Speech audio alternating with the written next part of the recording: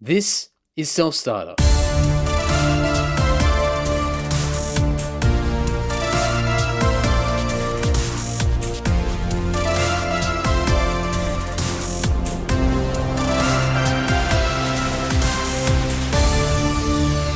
Welcome to Self-Starter, Season 2. This is a podcast that highlights the small business owners, the self-employed and freelancers who've taken the plunge to create their own desirable lifestyle. My name is Andy Dowling. I'm also the host of the Andy Social Podcast, and I play bass in the Australian metal band Lord. You can follow me on Twitter, Instagram, and Facebook by searching @AndyDowling, or you can go to selfstarter.com.au where you can learn more about yours truly, as well as anything and everything to do with the self-employment world. This episode is with Jennifer Marshall of Social Hair Co. in Wollongong, and she's someone who knows what it takes to build loyalty and success in an often competitive industry. Jennifer relocated from Sydney down to the Gong with her husband and started working out of her home to initially service family and friends. However, it wasn't long before an opportunity opened up to buy a space in the heart of Wollongong where Jennifer could take her business to the next level. It certainly hasn't been smooth sailing along the way. After her husband's employment status changed, Jennifer needed to up the ante, so to speak, and create more income than ever before to sustain not only the business but also their livelihoods. Luckily though, Jennifer was already an active person within the hairdressing community, and after receiving advice and doing her own research online, she was able to find a business coach/mentor who could maximize the business opportunities and find the success which Jen and Social Hair Co. deserved. Now, business coaches are often viewed with a sense of skepticism. There are many people out there claiming to have the expertise but don't often deliver anything apart from a hefty bill. Jennifer certainly experienced some of this as she did her own research and reached out to a number of different people advertising their services. However, through utter grit and determination, was able to eventually find the right person to suit her needs. Jennifer says that while it does cost money, it's an important investment that is worth it and at the time was completely necessary. These days, Jennifer still uses business coaches and has actually moved on to a new person who's more in line with the current state of the business as those goals and objectives change. Jennifer has built a solid reputation in the area by delivering a high level of customer service through conversation, direct customer touchpoints, multimedia marketing, and putting her own personality into what she does. To learn more about Social Hair Co., you can find them on Facebook by searching Social Hair Co. You can also check out the show notes or visit selfstarter.com.au. And I must say a massive thank you to Volky. You can check out Volky by going to volky.com.au or searching for Volky on Instagram. That's Volky1, who actually recommended Jen for the podcast. So thank you so much, mate. Really appreciate it. So here we go, folks. Please enjoy this great conversation with Jennifer Marshall of Social Hair Co. in Wollongong.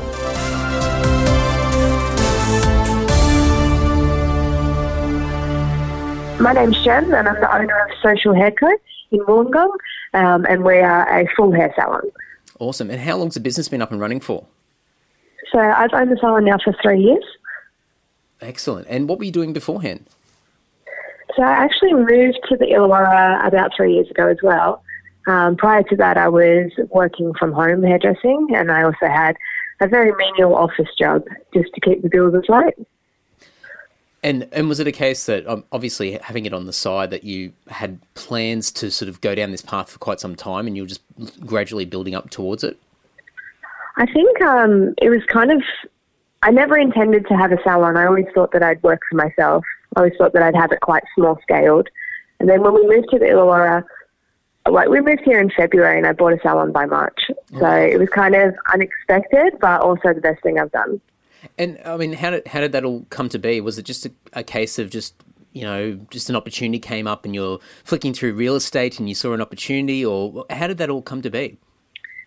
So it was actually my partner was looking for some franchise options when, he came down here. He's a gardener.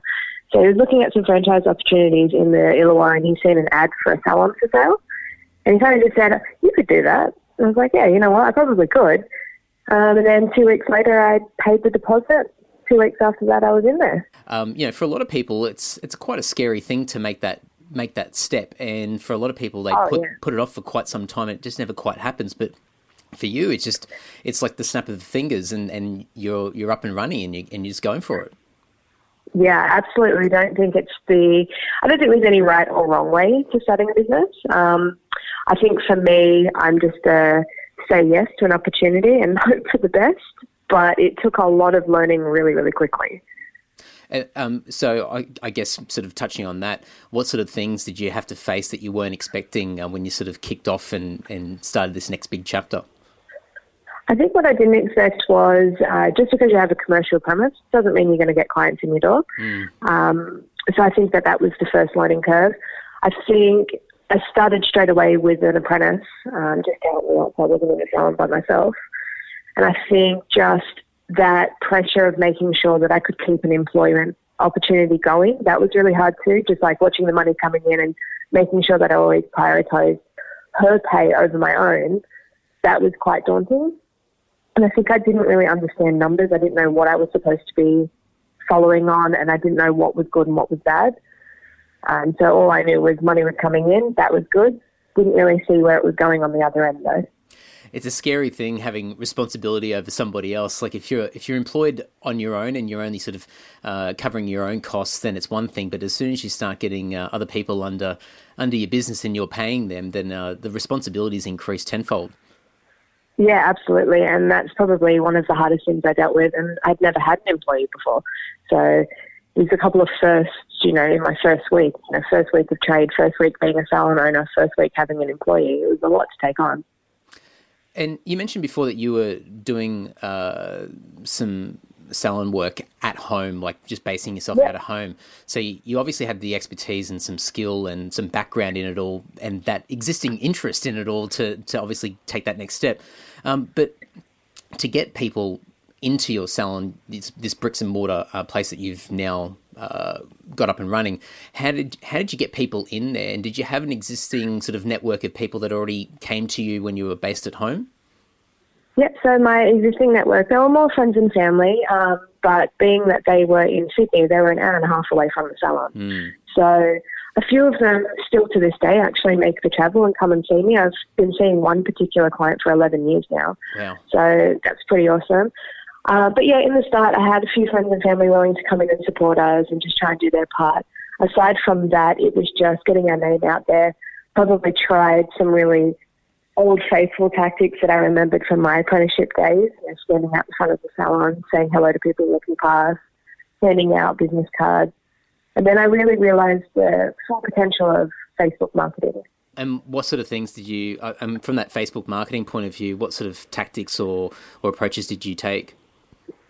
So I think I've tried and tested probably every approach. In the beginning, I was really hell-bent on I'm just going to put promotions out and people are going to see a promotion and they're going to go, yes, that's what I want. And that brought in clients. Didn't bring in my long-term clients, but it absolutely filled the books for each week. Then I kind of realised that people wanted to see more personal sort of stuff, so what we actually can do rather than try and always sell to them. So now I find that it's really nice just to showcase our work and let people make their own decisions. Yeah, I think I've seen that as a common theme with a lot of businesses these days where they take that softer approach with just getting awareness out there rather than the hard sell. Yep. And I've noticed on your Facebook page, you've got all your videos on there, which are quite informative, and you're getting quite a few views as well. Yeah, I think people definitely like videos. I wish that we were perhaps a little bit more skilled in making videos, and that's something that this year we've actually reached out to some university students who are doing film and studio studies that are going to come in and give us kind of like a crash course on how to do lighting and how to do little videos. I guess a big thing that people hesitate on with especially video content is they want everything to be perfect straight away. And from your point of view, I guess you sort of just dived in and just got started with it, which I think even, as you said, like you're going to be your biggest critic and you obviously can see areas of improvement, but it's obviously working and it's something that, it's a formula that makes sense and it's obviously bringing you some attention and some business from it. So it's obviously already starting to go in that right direction. I think so, and I think it feels more real when people see our mistakes as well.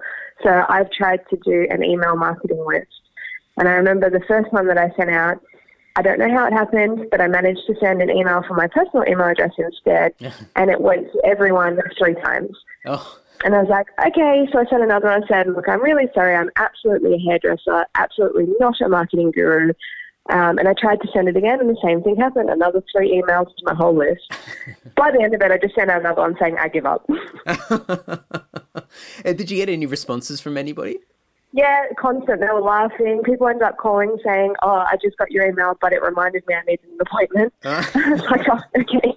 Well, I'm glad it's working. I'm really sorry that I scammed you. I don't know why that's happening." Oh, I think it's probably worked out really well for you because, I mean, as you said, it's that genuine aspect. It's you, it's your personality, and I think when you get this very slick, well-crafted promotional email that comes through, it's really hard to sort of take notice of that because there's no personality attached to it, and it looks That's right. It looks great, it's impressive, but it's not enough to get your attention and really keep you there. So the fact that you sort of made these mistakes along the way is probably like this great, marketing strategy that they haven't realised that you've done, but it's cut through the noise and people have paid attention and they've discovered that you're human like everybody else and they can relate to you and that's obviously bringing a lot of loyalty and people that want to connect and continue to come to you for further appointments. Good, yeah. And I think the people that received, our email marketing that was obviously filled with mistakes, they were replying with, "Oh my God, let me guess, Jen wrote this." Like it's just they knew, they recognised that that's exactly what we're like. And yeah, I think it does exactly like you said. It absolutely builds the culture I'm trying to create in the salon anyway. When I know this happened really quickly, and I know that you've sort of been in the hairdressing world for quite a few years leading up to it, but moving away and moving down the coast, and this quick transition of getting your own salon and everything like that. I mean, what sort of planning did you have to take, or the both of you had to take to be able to take that next step? You know, what sort of things, even financially, or just to sort of plan ahead to sort of assess what you were about to do? So I think what we were reliant on was that when we came down here, that Andrew, my partner, would be well and truly in charge of the home finances, just so I could focus on running the salon.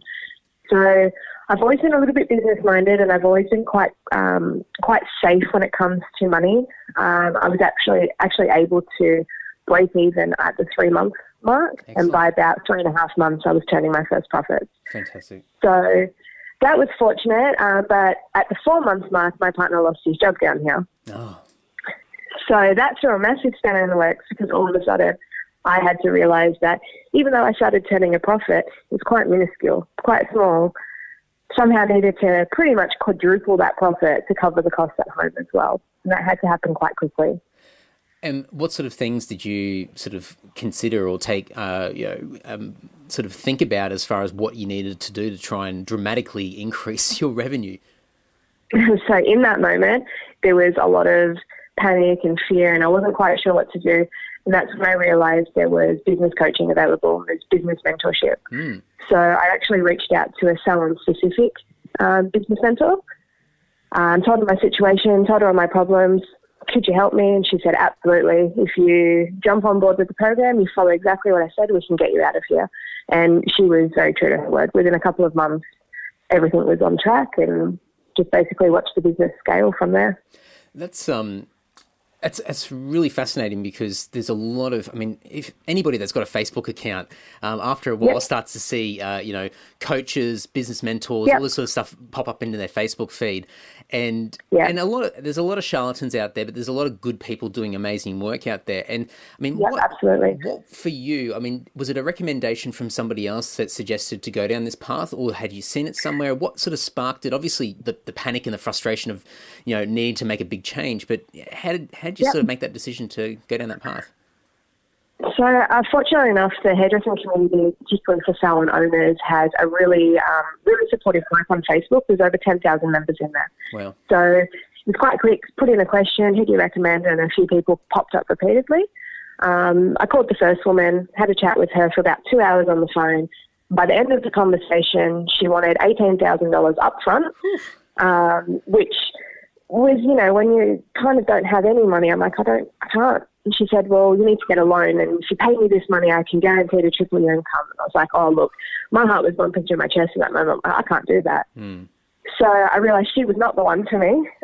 Second conversation, spoke to a bloke, same sort of deal. He told me, actually, based on your circumstances, I can't help you. You're not earning enough money to join my program. Wow. So So I'm like, okay, at least he was honest. Yeah. And then the third person I spoke to, she's like, I've been where you were before. This is what I can do for you. This is a weekly payment. Yes, it's some money that you're going to have to take out of your profits at the moment, but I promise you results.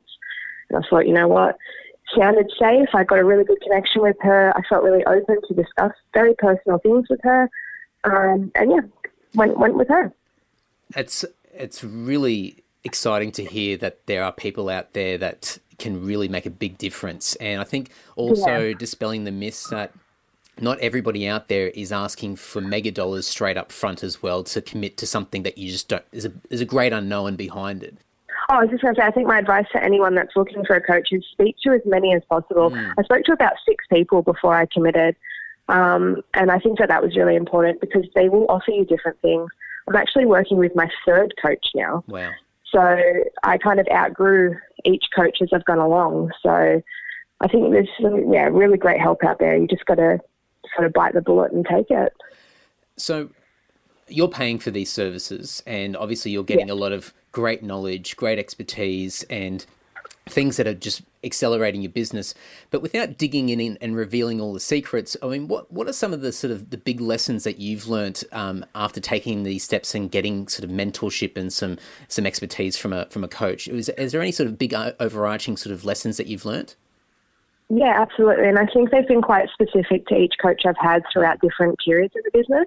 The first coach, I learned how to systemize a business. And I suppose that information is transferable across any industry. So actually having really good systems and policies and procedures in place just streamline the way things run. And then it just kind of, with those systems, and you've got better client journeys. So everyone is seen the same way in my salon now. So they all feel comfortable enough to move across to any staff members because we all treat them the same. We all act the same. I think that was really important. Learning my numbers was another one. So actually learning how to price for profit, how to really, really break down every single cost and work out how much you have to charge rather than trying to charge what the salon 2 minutes up the road is charging. Right. That was a really important lesson. And then the last one was just having better marketing communications with people. So that was where I learned that people don't want to see promotions in their face all the time. Yeah, absolutely. I think that goes back to what you were saying before about just providing information rather than just a sale or a campaign or something like that. It's just more, here's some information, some informative content that people can become interested in and then in turn softly sort of be introduced to your business. That's right. I remember that coach particularly told me, she goes, if people aren't engaging with your content or they're not buying what you're trying to sell them, they just don't like it. And that was something I was like, you know what? She's right. You mentioned before about getting better with your video content and investing a bit more in that. But what are some of the other things that you're looking to do sort of going into the rest of the year? And what are some of the challenges that you got at the moment being, still fairly fresh into the whole thing? So what we really have tried to create in the salon, and the reason why it's called Social Hair Co, is we're really trying to create kind of like a small community where people can feel really comfortable in our salon. So where we can engage people to have conversations together. It's one thing that I've noticed with the rise of social media, perhaps we're not having that face-to-face time anymore. And I really do feel like a salon is probably one of the last places where you are put in those close quarters to chat with someone. So I'm really trying to work on that. So part of our social media, I would love to make videos, even just like small clips of what it's actually like in our salon. So the way we are on an evening when people have their hair colours on and they're having a chat with each other, I want people to see that. And I think the challenges that go along with that is just, how do I create that content when I'm doing someone's hair? What sort of things do you have in mind to sort of encourage that social environment? When you go in, if you can manage to get people through the door, what sort of things do you sort of keep in mind to sort of really encourage that communication and that social thing that you're passionate about, and which obviously ties into the name of the business? Yep. So what we like to do is we like to keep open communication. So we like to actually have a chat with our clients once we've decided what we're doing with the hair, of course. That's always number one. But we like to leave it open and just let them draw out the conversation. So we might ask questions that require an answer just to get a feel for that particular client. We can usually pick up on social cues quite quickly. So some people are quite willing to share, and we love that. I've got some people that don't want to give away too much, and I love that too. Usually by their second or third appointment, we start hearing about their whole life, and I love it. I think what's really important is I remember every client that's ever been in my salon. I remember their stories. I'm deeply invested with a lot of their stories too. And it's kind of like waiting for your next episode of a TV series. I bet you got a book worth of stories there just from the people that come in on a daily basis. Absolutely. I think we're hairdressers, but we're also partially counsellors. So I can imagine, absolutely. And I mean, even just, I mean, the fact that you mentioned just to remember people's names as they come in, it's sort of like a more intense version of a barista, with coffee, coming in and getting your coffee every morning, and people remembering names and what coffee they like. You can come in, you know what they need. But you also remember their story and everything attached to them, and it's a real skill to have. I mean, it's something that takes. It takes a high level of skill to be able to remember everybody and forge those relationships. I think it can be quite easily done if you are genuine about it, though. So it's not forced. It's not a forced habit, as you said with a barista. Like they don't have to learn your name in your coffee order, but it's nice if they do. And I think for me, it's like we genuinely love our clients and we genuinely enjoy their stories. So it was very easy to remember them all. And we get to be a part of their really important events in their lives, their weddings, their child's birth, all of that sort of stuff. We're very involved, and it's nice. Do you have anything that you have in place to sort of retain people? Obviously, the experience that when people come in for that first time, that's sort of a big point of difference for you to get people to come back in. But are there other things that you keep in mind to sort of encourage people to come back to you for that second, third, fourth, etc. appointment? Absolutely. I think retention is a really good topic. So it's all well and great to get people in the salon, but it's kind of like filling a bathtub without a plug. So if you're not retaining people, then it's so hard to just keep bringing new people in. We have a couple of methods. So we follow up after a client's first appointment with us. We reach out. How was your hair? Very casual. It's sent personally from our mobile phone in the salon, and it's sent from whoever done your hair. They will pick up the phone and personally message that client. We chose message because it's less invasive than a phone call. Yeah. They can reply in their own time. Most people text message, so I thought that was a great way. Definitely. We reach out to clients that we consider as lost as well. So if they haven't been to us in about 4 months, they've probably gone somewhere else, or they're very desperate to have their hair done. So we reach out to them, make sure that, of course, there is first in recovery, make sure there was nothing wrong with their previous service that I can't possibly fix. See if we can get them back in the salon. We invite them back. I think just asking the question, we'd love you to be back in our salon. What can we do to make that happen? Just keep up conversations. Sometimes we reach out to people that haven't even had their service done with us. We just say, notice you made an inquiry.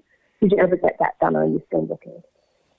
That's great. And I think a big thing with a lot of this stuff and retention is encouraging people to interact with you in your business, and obviously the Facebook stuff and Instagram as well, having that sort of social media presence is a big thing to sort of keep people engaged and familiar with what you're doing. So it's sort of almost like you've got the text message, which is fantastic, and I think it's such a great idea to have a text-based follow-up rather than a phone call, because you're really feeding into the behaviour that we sort of expect these days. But to have like a Facebook post or an Instagram post that pops up in somebody's feed every once in a while, it's almost like an indirect and a very soft follow-up, where it's almost like, guys, we're still here, remember us, and you might be due for an appointment, and it might be just enough for someone to go, oh, that's right, I've got to call up and book myself in. I think you're absolutely right. I think using social media as just a little reminder service, if you will, is always good. And then, of course, trying to encourage people to rebook at the time of their service is ideal, especially for myself. My appointment books have been closed for quite some time now, just because I've got such a large client base. That's excellent.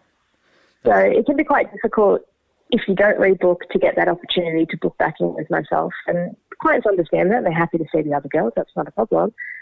But that's why we encourage rebooking, so that we can build ourselves up, so we know how it's best to service our clients for the future. And one thing I noticed on your Facebook page is that you've got quite a few reviews and recommendations on there. A lot of businesses struggle to get people to to make the effort to click a few buttons and tap away on their phones or on their keyboard to leave a review, but you've managed to be able to get a few people. Have you made a conscious effort to try and ask people or put a call to action out there for people to actually leave a review, or has it just sort of happened on its own? It's actually happened on its own. We've never asked anyone to leave us a review, which was surprising when it was just kind of organically happening. We kind of just leave that open. I think that's how reviews should be. Both negative and positive reviews should be free-flowing and at the client's discretion. We've never actually asked, but it's fantastic when our clients leave us reviews, and I always then personally send them a message of thank you. A review is worth so much. That's excellent. And have you got a strategy in place to deal with some of the more critical or negative reviews that might pop up every once in a while? Yeah, so we do have those strategies in place. So if they were to occur, what we would do first. Fortunately enough, we haven't actually received any negative review published on our Facebook, but that's not to say we haven't had clients call and say, look, I wasn't quite happy with my colour or whatever, but we do have a strategy in place. So the first thing we do is, of course, invite them back to the salon. Straight for that. Doesn't matter what the problem is. Get them in the chair, let's see what the problem is. We can resolve at least 99% of all the problems. So we get them back in the chair, and within a week, it's an absolutely no charge to them redo. Outside of that week, we'd have to start seeing if it was, a cause or effect. So was it something that we've done, or was it an effect since you've been at home because perhaps you didn't follow prescriptions and those kinds of things. But we're pretty lenient, pretty flexible. I think you sort of have to be when it comes to trying to fix a complaint or a problem that a customer might have. You just got to sort of roll with it and just try to be as easy as possible with the customer who's already sort of, I guess, a little bit potentially agitated or just uncomfortable with raising a concern in the first place. So you want to make it as easy as possible for them. And I think that's why, when we send that follow-up, it breaks the ice. So if there was a problem, well, we've already stepped out, so you are more than welcome just to reply with, actually, didn't quite like the tone or a little bit of a problem here. Come back in, let's fix it before it is a problem. Yeah, the proactive approach. Yeah, I think that's a better way to do it. And I can understand for a client it must be very nerve-wracking to come back in for that redo. So we just go above and beyond to make sure that they don't feel that way, because it really is no problem to us. And we always ask, of course, do you feel comfortable coming back and having it redone? Because maybe they don't. Jen, I'm really impressed with what you've done in such a short space of time, and just, I mean, the fact that you invested in a business coach as well and went down that path, which a lot of people would be quite scared to do just because of, I guess, the mess around investment and the cost involved. But I think just listening to the way that you explained it, you're in a position where you and your partner, your backs were against the wall, so to speak, and you had to make a big decision, and you've gone ahead and done it, and it's obviously paid off, and it's doing amazing things. So it's just fantastic to see what you've done so far and what you continue to do. No, I think you're right there. I think for a lot of people, sometimes it's not until you're backed up against a wall that you have to make those big decisions. But I think it's kind of a leap of faith as well. If you get the right vibe from that coach, go for it. It's invaluable knowledge. People are very skeptical. I get people tell me all the time, I can't believe you're paying that kind of money. I can't believe you're wasting your money on this. I've never seen it as a waste. Not once. Well, Jen, how can people get in contact with you and come and have a sticky beak at the salon? Yeah, so you can reach us on Facebook at Social Hair Co. You can also reach us out on Instagram with the same handle, Social Hair Co. Or simply walk by, come in. We're always ready to have you in for a complimentary consult, cup of coffee. We're on Kembla Street, right next to the Quest Hotel in Wollongong. Fantastic. And I'll put a whole bunch of stuff in the show notes so people can have a sticky beak at some photos and obviously click through on the links and connect with you and the business. But Jen, thank you so much. I really appreciate it. Wonderful. Thank you for having me on. This was really great.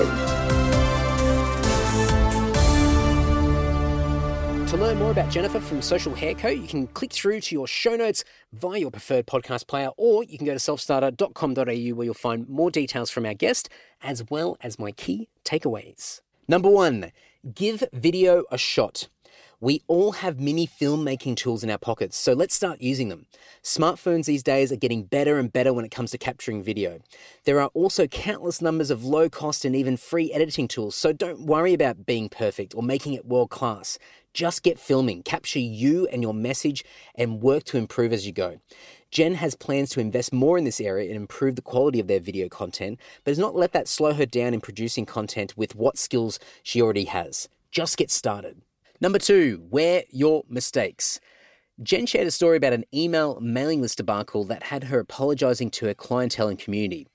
Now, many people would curl up in a ball and be reluctant to continue to communicate after such a mistake. However, Jen took it in her stride and injected some humour into her mistake. The silver lining is that people actually enjoyed the light-hearted approach that she took, and it could also be argued that it brought her and her customers closer together by showing an honest side to Jen and her personality. So don't be afraid to admit fault. None of us are perfect, and if you can wear your mistakes and do it with a bit of fun and sincerity, then people will be far more forgiving and appreciate you far more. Number 3, business mentors. There are lots of charlatans out there, so be wary. And unfortunately, there appears to be more negative noise out there than positive when it comes to coaches and mentors. Jennifer, however, shows that there are some great ones out there who can make a significant difference to what you do. Like anything in life, you don't get something for nothing. So ensure that you're budgeting appropriately so that you can seriously consider bringing in some expertise who can consult and coach when you need it. It is an expense, but with that right research and the right goals in mind, it's an expense that could ultimately be a large investment for you and what you're doing. Number 4, the community. We've seen this before, we're going to see it again. However, tapping into communities within your industry is a fantastic way to share best practices, air concerns, seek reassurance and advice to ensure that you're on the right path. Always be careful, however, of the old echo chambers, as some industries can be quite insular in the way that they discuss, think, and move forward. However, having a constant link to communities of people doing similar work to you is a great way to keep connected and ensure that you have appropriate support when needed. Number 5, the follow-up SMS. We hate to admit it, but many of us will shy away from talking on the phone these days. And preferences around instant messaging, social media, and text means that many of us feel a slight bit of anxiety when it comes to talking on the phone. Now, there might be a few larger social problems with these changes in human behaviour. However, Jennifer is ensuring that her methods of communication are relevant to people's preferences. Jen has an SMS follow-up service rather than a phone call to tap back into existing clients. The conversion results and feedback from clients so far is showing that this method works. Having that awareness of customer behaviour or even individual customer preference can play a massive part in driving retention. And that's it. To learn more about this episode and previous ones, check out selfstarter.com.au. If you want to have a squeeze at my other podcasts, the Andy Social Podcast or my band Lord, or anything else that's happening in my world, you can go over to andydowling.net. Really looking forward to having you back for the next episode of Self-Starter.